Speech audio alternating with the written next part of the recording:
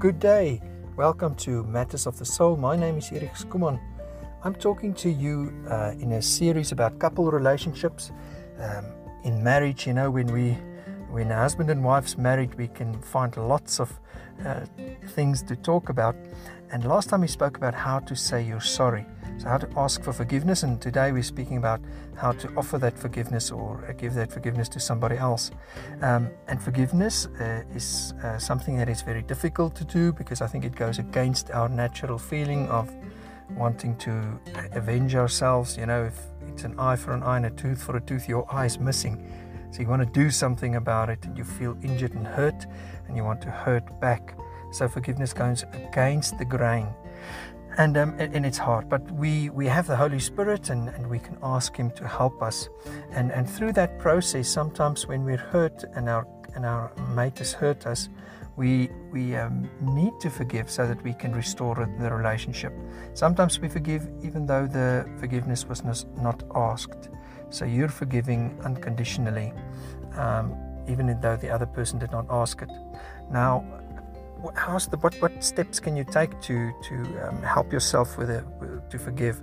So the first would be to just be honest with yourself about what you're feeling, and to just acknowledge your own feelings and your own hurt to yourself or to somebody that you trust. So it's important that you spend time either with somebody and with the Lord about your feelings of injured, of being hurt, rejected, however you felt. And if you're very angry and you feel resentment, so that you rather talk to somebody about it and vent your feelings and get to a place where you feel that burden is lifted or the load is a bit off your shoulders, and then you can start to think through things. Because sometimes when we're flooded with emotion, it's quite difficult to act in our mind and in our rational mind. And when we want to forgive, we want to get rid of the pain, but the pain is emotional in nature. That's what we feel. So it's important to rather think through the pain, talk through the pain, and write through it. And then also another thing that you can do is to think of how that other person might have been feeling and what they've been going through. So give some empathy, some warmth, understanding, putting yourself in their shoes. Because sometimes they do things that they don't really mean. They're not that ill in their intentions, but they've acted in a certain way that's really hurt you. So it's important to then think for yourself, because that's where I sometimes am flooded with pain, and I feel this 10 out of 10 intensity of emotion of the impact of what the other person's done to me, but in fact they did not mean it. They were maybe a bit clumsy in what they've done, or they fell back in an old pattern, but they did not really mean it so harmfully. And it helps to, especially when you're married, that you do know the person's character, and you can limit yourself from jumping to conclusions and making assumptions.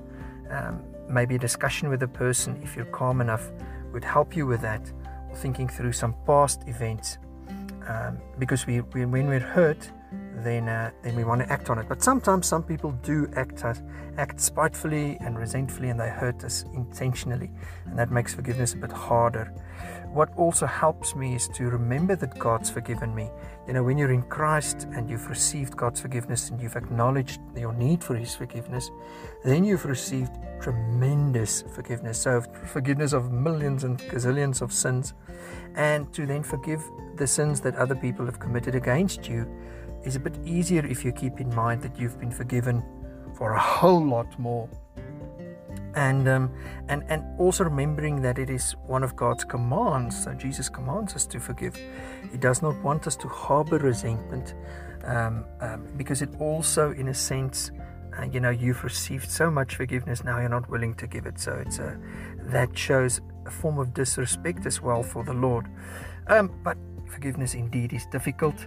So it is many a times not just a once-off process or a once-off event.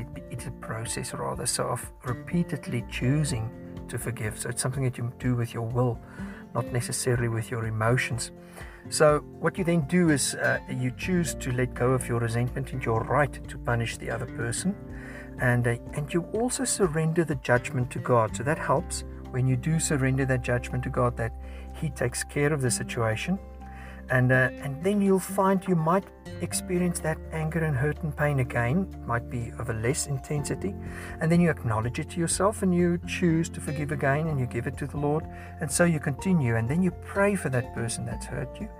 And you pray the Lord's will for them, that God will show them His love, and that His kingdom will come in your life and in their lives.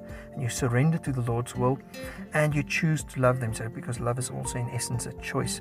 So you go through this process with your partner as well. And when there's trust in the relationship, you can also talk through things. And if you need a facilitator, then you get your discussion facilitated, rather, if it's so that it doesn't escalate into a violent conflict. That's not conducive for the relationship, and that'll just damage it. So may God bless you and show you where you can forgive your partner this week, your wife or your husband, and repair those broken relationships. So until next time, God bless, and go and check out our YouTube channel, Matters of the Soul, and go and subscribe and click the bell and like some videos, and Matters of the Soul on Facebook. Go and join our group. God bless you. Until next time, it was Eric Skuman from Matters of the Soul. Goodbye.